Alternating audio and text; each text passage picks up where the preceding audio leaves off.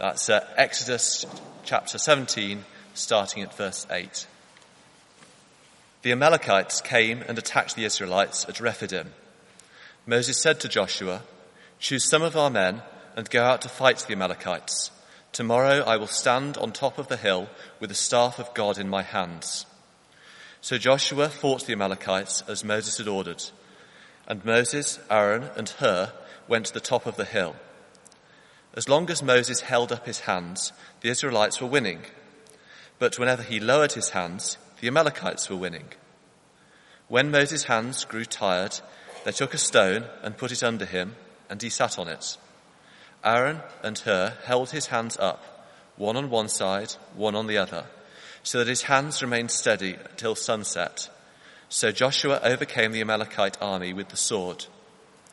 Then the Lord said to Moses, "Write this on a scroll as something to be remembered, and make sure that Joshua hears it, because I will completely blot out the memory of Amalek from under heaven." Moses built an altar and called it, "The Lord is my banner." He said, "For hands were lifted up on the throne of the Lord. The Lord will be at war against the Amalekites from generation to generation." Now Jethro, the priest of Midian and father-in-law of Moses, heard everything God had done for Moses and for his people Israel, and how the Lord had brought Israel out of Egypt. After Moses had sent away his wife Zipporah, his father-in-law Jethro received her and her 2 sons. One son was named Gershom, for Moses said, "I have become an alien in a foreign land." And the other was named Eleazar, for he said, "My father's God was my helper. He saved me from the sword of Pharaoh." Jethro, Moses' father-in-law, together with Moses' sons and wife, came to him in the desert where he was camped near the mountain of God. Jethro sent word to him, "I, your father-in-law Jethro, am coming to you with your wife and her 2 sons." So Moses went out to meet his father-in-law and bowed down and kissed him. They greeted each other and then went into the tent. Moses told his father-in-law about everything the Lord had done to Pharaoh and the Egyptians for Israel's sake, and about all the hardships they had met along the way, and how the Lord had saved them. Jethro was delighted to hear about all the good things the Lord had done for Israel in rescuing them from the hand of the Egyptians. He said, "Praise be to the Lord, who rescued you from the hand of the Egyptians and of Pharaoh, and who rescued the people from the hand of the Egyptians. Now I know that the Lord is greater than all the other gods, for he did this to those who had treated Israel arrogantly." Then Jethro, Moses' father-in-law, brought a burnt offering and other sacrifices to God. And Aaron came up with the elders of Israel to eat bread with Moses' father-in-law in the presence of God. The next day, Moses took his seat to serve as judge for the people, and they stood around him from morning until evening. When his father-in-law saw that Moses was doing for the people, he said, "What is this you are doing for the people? Why do you alone sit as judge, while all these people stand around you from morning until evening?" Moses answered him, "Because the people come to me to seek God's will. Whenever they have a dispute, it is brought to me, and I decide between the parties and inform them of God's decrees and laws." Moses' father-in-law replied, "What you are doing is not good. You and these people who come to you will only wear yourselves out. The work is too heavy for you. You cannot handle it alone. Listen now to me, and I will give you some advice, and may God be with you. You must be the people's representative before God and the people, and bring their disputes to him. Teach them the decrees and the law, and show them the way to live and the duties they are to perform. But select capable men from all the people, men who fear God, trustworthy men who hate dishonest gain, and appoint them as officials over the thousands, hundreds, 50s, and 10s. Have them serve as judges for the people at all times, but have them bring every difficult case to you. The simple cases they can decide themselves. That will make your load lighter, because they will share it with you. If you do this, and God so commands, you will be able to stand the strain, and all these people will go home satisfied." Moses listened to his father-in-law and did everything he said. He chose capable men from all Israel and made them leaders of the people, officials over thousands, hundreds, fifties, and tens. They served as judges for the people at all times. The difficult cases they brought to Moses, but the simple ones they decided themselves. Then Moses sent his father-in-law on his way, and Jethro returned to his own country. This is God's word. Father God, we pray that as we hear, we would believe. Help us to recognize your truth and to trust in your word. Amen. Okay, imagine the invitation dinner's coming up and God appears to us tonight and says, look, I really want them to go well. I want people to trust in Jesus, so I will do whatever you ask at those dinners. Whatever you ask, I'll do it. Whatever you think would convince people I'm real, convince them to put their trust in Jesus. What would you ask them to do? Appear in visible form and split the Thames like the Red Sea, maybe. It'd be kind of hard for them to deny that after dinner. Or perhaps we could just serve tap water, but when they drink it, it becomes Chateau d'Yquem. That would work for me. Or could we have a real, genuine healing? Like a serious, proper healing. A dead person come back to life. How would people fail to believe if that was the case? What would you ask God to do if you wanted your guests, the people that you want to come to know Jesus, to trust him? I guess for some of us, the issue isn't so much we're thinking about guests, other people. We're thinking about ourselves, our own doubts, our own struggles to trust God, to believe he's real and he's good in the face of intellectual doubts and suffering and difficulties in life. If God is real, if God wants you to put your trust in Jesus and live for him, then why wouldn't God give you a miracle? How hard can it be if you're God, after all? If you can make the universe, you can perform a little miracle for each one of us. The surprise at the heart of Exodus 18 is that it is not actually seeing that is believing, it is hearing, strangely. And the truth is that if you and I are going to be confident in our trust in Jesus Christ, if you trust him already, if you and I are going to turn to put our trust in him and feel like we're not being idiots, if we're going to confidently tell other people about Jesus, then we really need to get this lesson drilled into our heads and our hearts so that we are not always wavering, always unsure, always filled with doubts. We need to learn what the Holy Spirit's going to say to us tonight. Okay, so let's look together. We're basically just going to focus on 18:1 to 12. I could do the rest of the passage as well. We'll be here for another 35 minutes. Any takers? Didn't think so. You can ask me afterwards. I'm being facetious, but it's such an important message in 18:1 to 12. I really want to focus on that. But do ask me afterwards if you've got questions on the other bits. It is easy, actually, to miss what's going on here. Lots of Bibles have something. Look at the dear old NIV. The subtitles are not from the Bible. They're just editors put them in. Jethro visits Moses is as much as they say.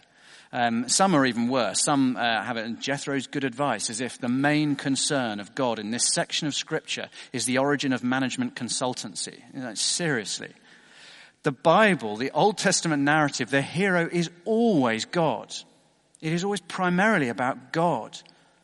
And actually, the main point even of that bit of chapter 18, the second half of Jethro's advice, is not how wise Jethro is in organizing a large national administration. It appears in verses 16 and verse 20 with the repetition of the need to teach the people God's decrees and God's laws. The section is not a strategy for organizational administration. It is a reminder that God's redeemed people need God's revealed word. That's what's going on in the second half of chapter 18. But that's not even the main point of chapter 18. The main point of chapter 18, the really critical lesson, appears in the first half. And the first sign of that is babies' names. Verses 1 to 4. What's in a name? Verses 1 to 4. Now Jethro, the priest of Midian and father-in-law of Moses, heard of everything God had done for Moses and for the people of Israel, and how he had brought Israel out of Egypt, how the Lord had brought Israel out of Egypt.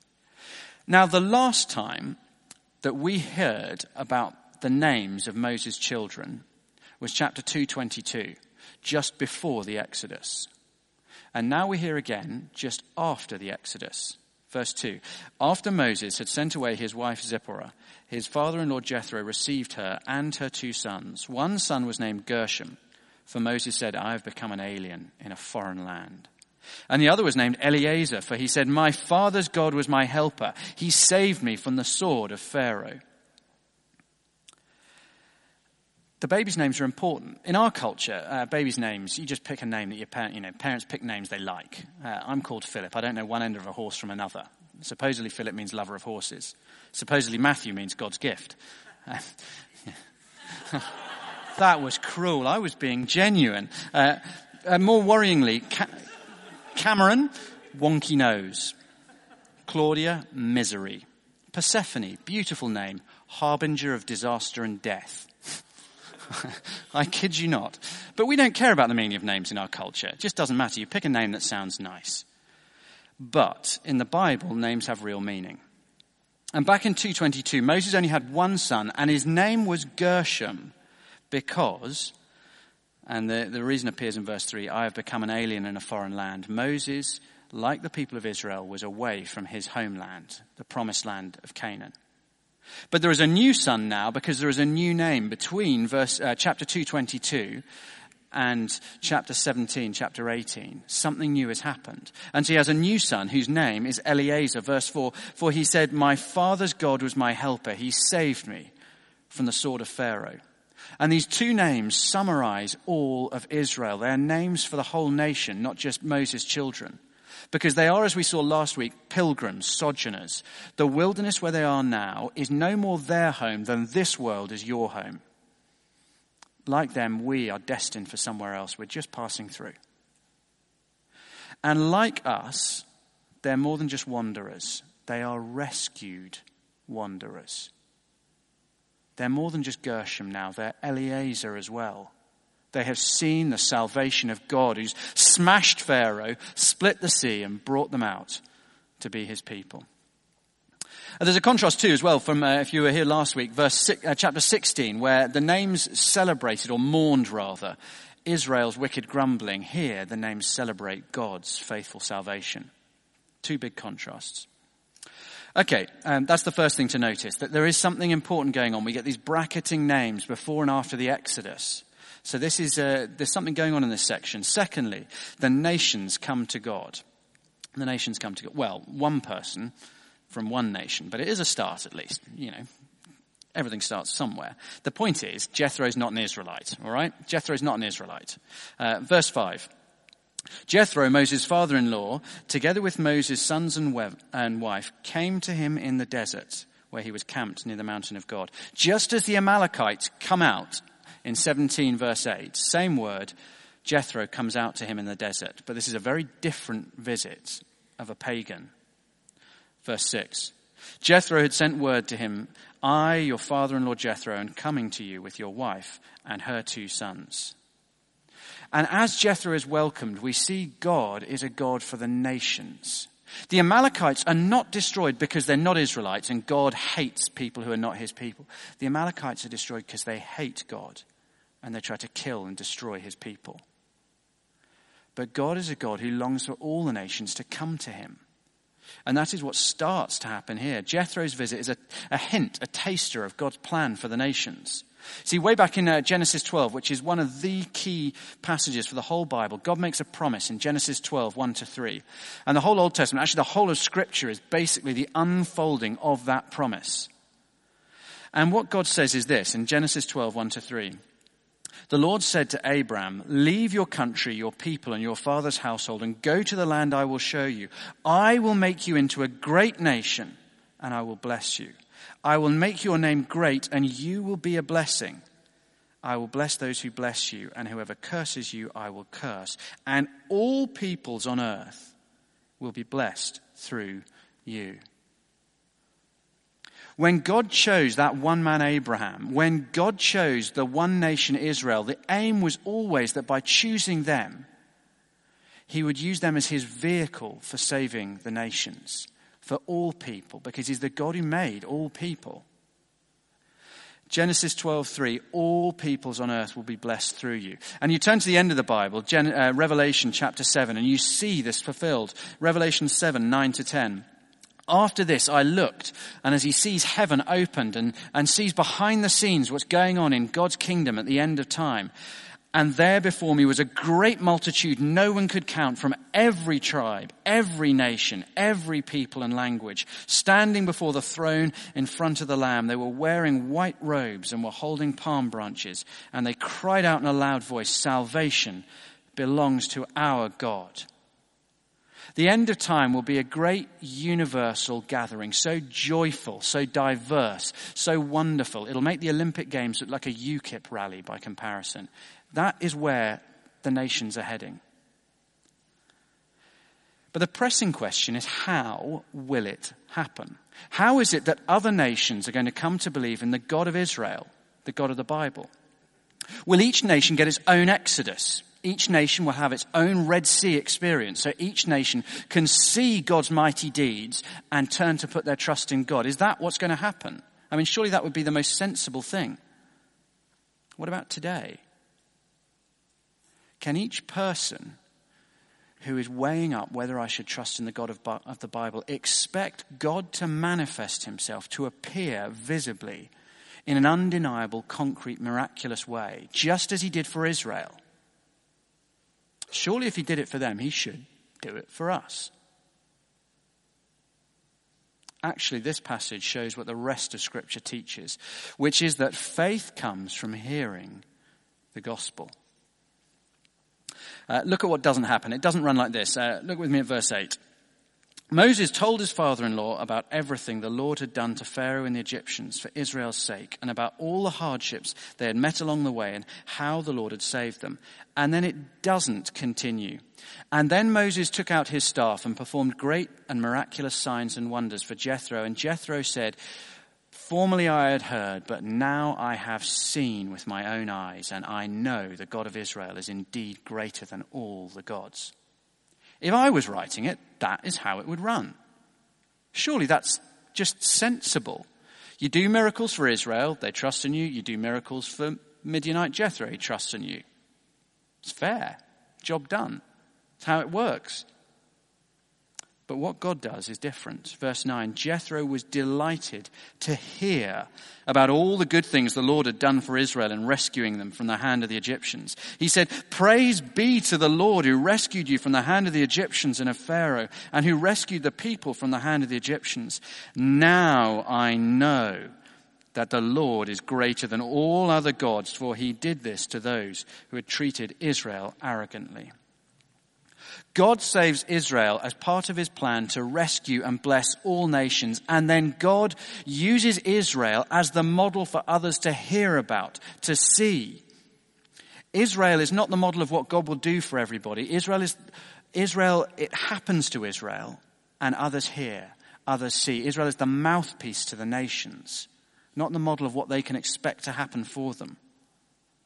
In other words, God does it through his good news of his good deeds. God saves the other nations by his good news of his good deeds towards Israel. He does it through the gospel, to put it in modern language. Yeah, but that's a little bit kind of unfair, isn't it? I mean, Israel gets to see mighty miracles, huge plagues, and a sea split. Israel gets to see great and awesome deeds. And the nations are expected to believe in mere words, blah, blah, blah, blah, blah. How is that fair? How is that even comparable? How can you expect the nations to believe if all you give them is mere words?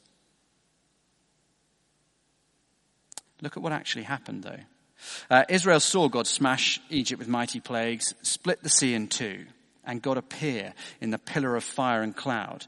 And Israel declared their faith in the awesome God. Chapter 14, verse 31, as you'd expect on the shores of the Red Sea, when the Israelites saw the great power the Lord had displayed against the Egyptians, the people feared the Lord and put their trust in him and in Moses his servant. And then they spend a chapter singing a song, and what's the next thing they do? Grumble, grumble, grumble. Moan, moan, moan. question, doubt, grumble. Seeing all of that, and their faith lasts how long? 5 minutes. Think about the water thing last week that we looked at, the testing at Massah and Meribah. Think about the chronology. So they doubt God's ability to provide for them water. Maybe it'd been a few days in the desert, no water. It's happened before. Oh, that's bad. No. Think about it.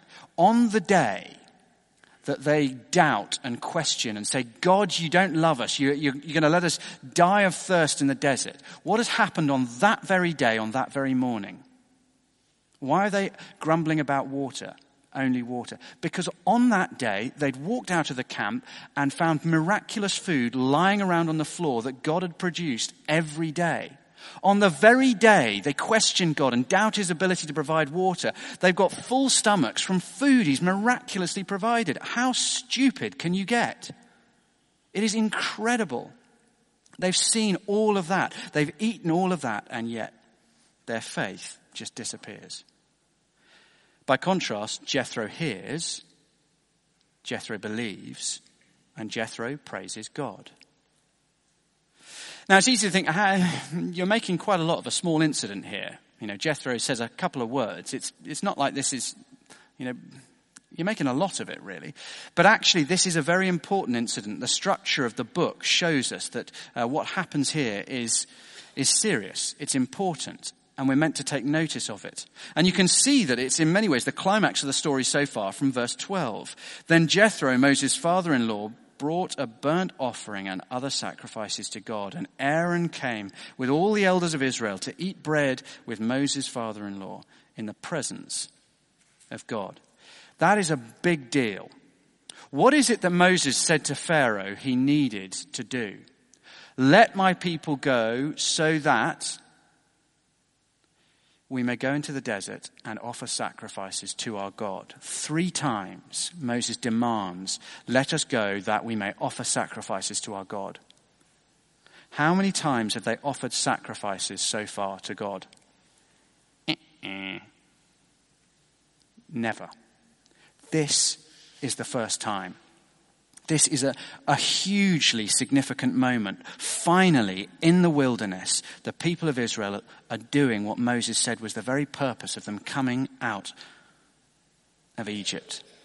And when does it happen? It happens as a pagan priest hears what God has done, trusts in what God has done, and sacrifices with Israel to God in praise. Faith comes through hearing. Okay, how does that fit with things in the New Testament? And it has got quite cold in here, so if people want to pull some of the things to warm up the room, do feel free. Don't suffer in silence. How does this fit with the New Testament? We've seen the model in Exodus, but what about in the New Testament? Well, we saw last week that John's gospel is in many ways the gospel that picks up Exodus most strongly. And as you read in John's historically reliable eyewitness account of the book of the life of Jesus Christ, it's very interesting what happens. He records 7 miraculous signs. In the first half of his gospel, 7 miraculous signs to tell us about who Jesus is. And they are properly impressive. Turns up at a wedding, no wine.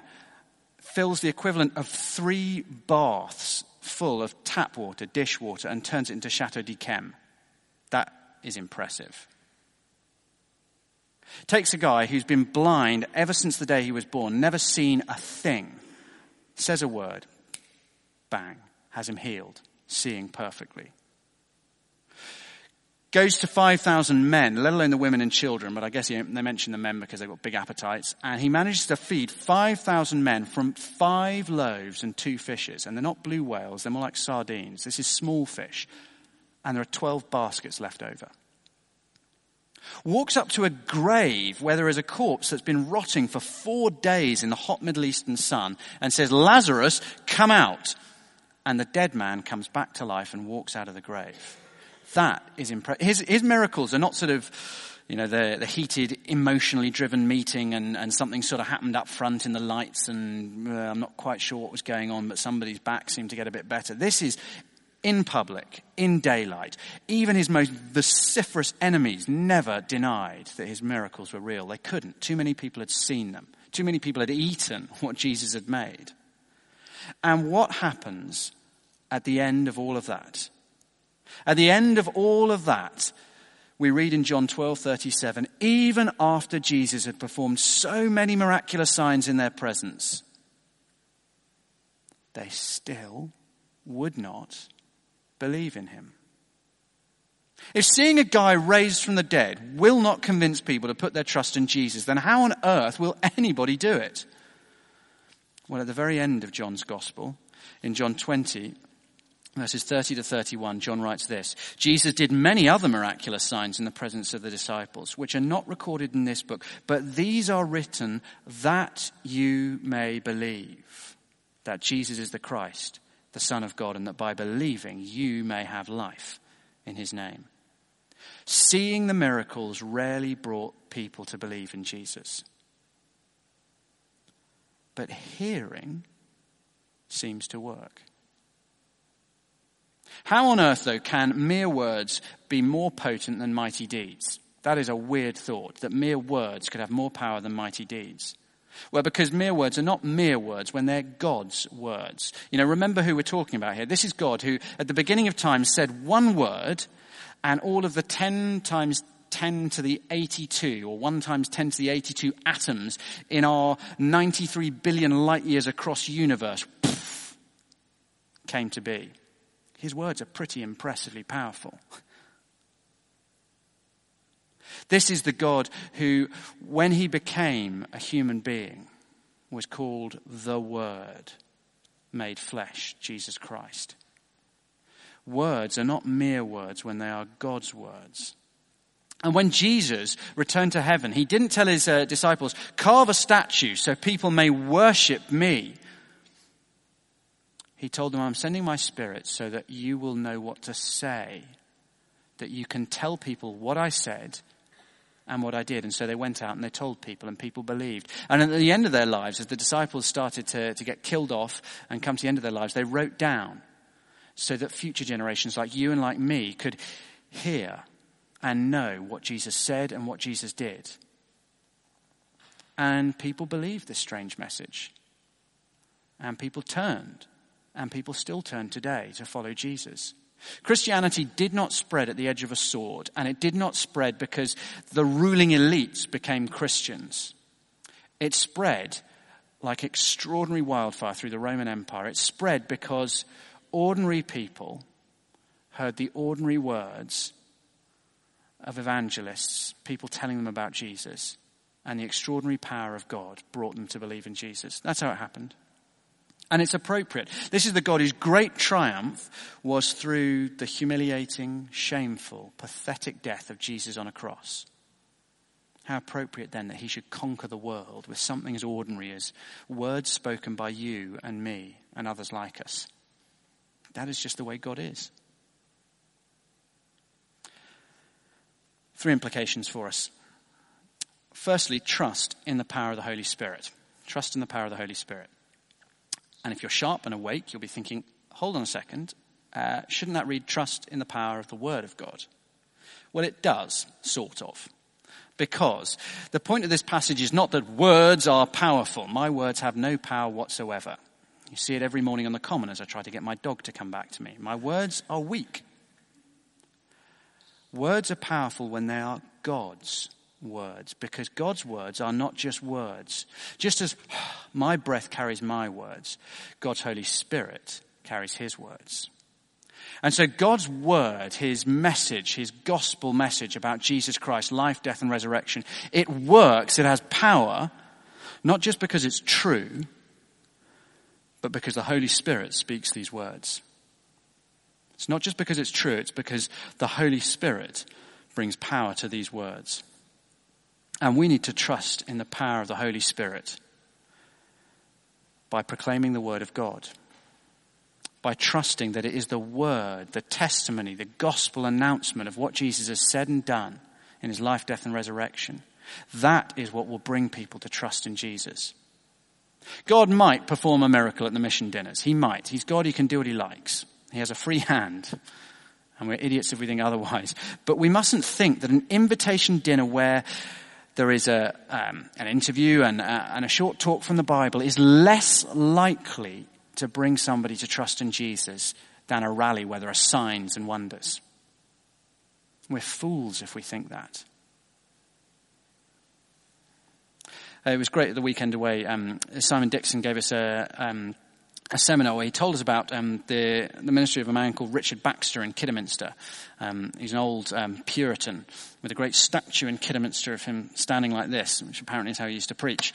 But he saw an entire town that was, to all intents and purposes, utterly pagan. I mean, utterly pagan. And he just preached the Bible from the pulpit on Sunday and spoke to people individually about the Bible in their workplaces and their homes, Monday to Saturday.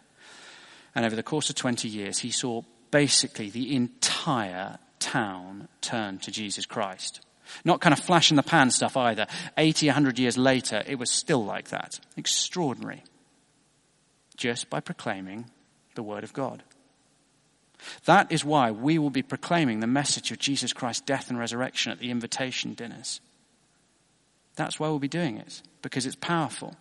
That's why you do not need to feel too weak and intimidated to tell other people about Jesus.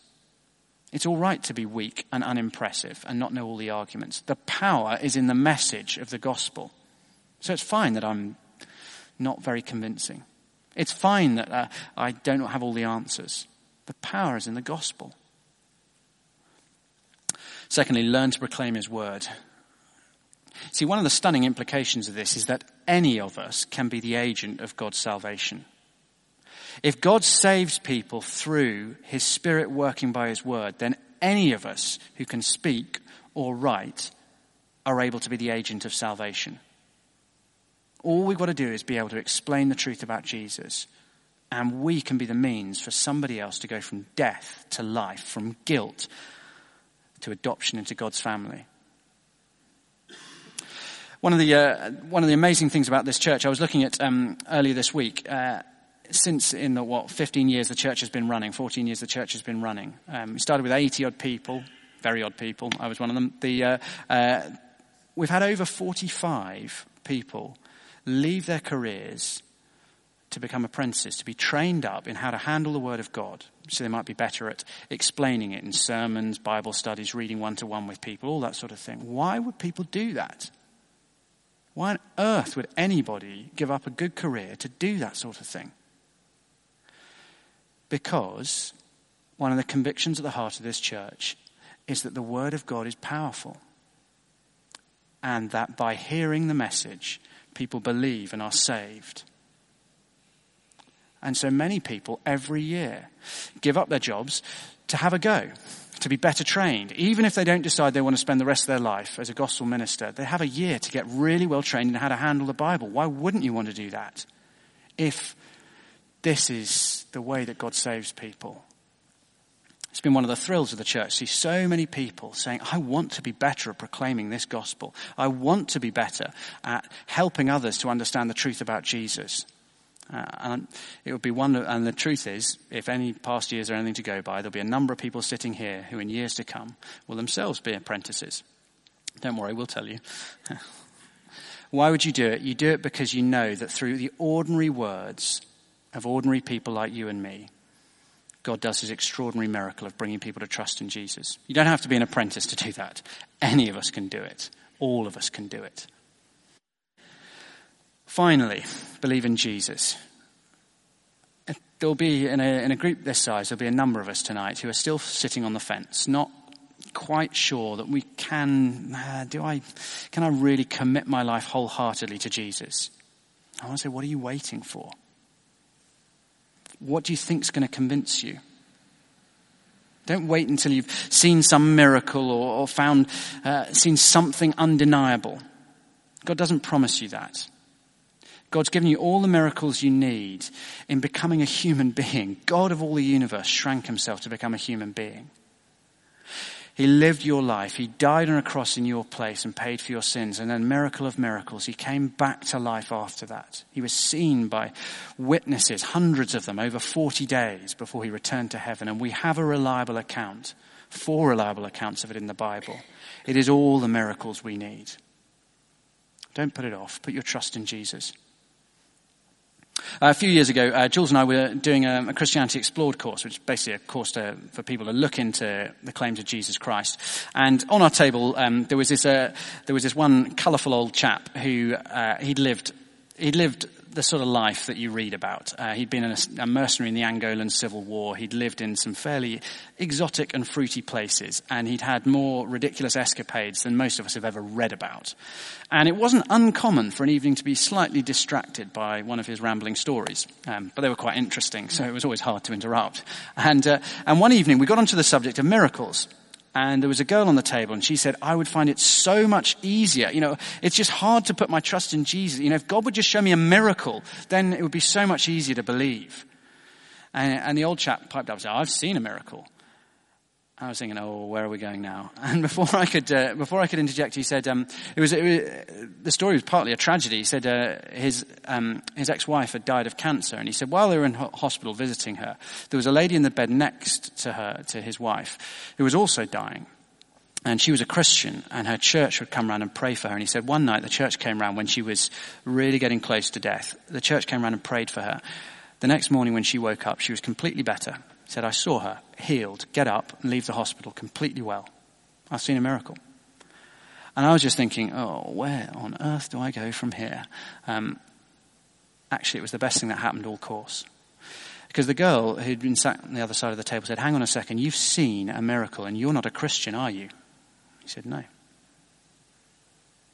Sad to say, he's still not a Christian. We still talk about it regularly, but he's still not a Christian. But for Charlene, it was the night when she realized, I don't need to see a miracle. And in fact, seeing a miracle doesn't make people believe. She started to realize that she had everything she needed in the Word of God, in the Gospels, to put her trust in Jesus. And a few weeks later, she did that. And we baptized her a couple of months after that. Jesus' words produce faith. They're all we need. That's why Paul says in Romans 1:16, I'm not ashamed of the gospel, for it is the power of God for salvation for all who believe, first for the Jew and then for the Gentile, as we see in this passage. It's why Romans 10:17, Paul says later on, faith comes from hearing the message. God's words have the power to create new life in you, and perhaps as amazingly through you. As you speak them to others, have confidence in his word. Trust it yourself and proclaim it to others. Let's pray. Faith comes from hearing the message. Our Father, we thank you for the example of Jethro. And Father, we pray that we would not be foolish and think that if only we saw some miracle, that we would find it easier to trust you, that our doubts would evaporate. Help us to learn the lesson of the Israelites and Jethro. Thank you that we have your word, your certain word. And Father, we pray that our confidence in it would grow as we see your Spirit at work mightily as your word is proclaimed, even by ordinary people like us. Amen.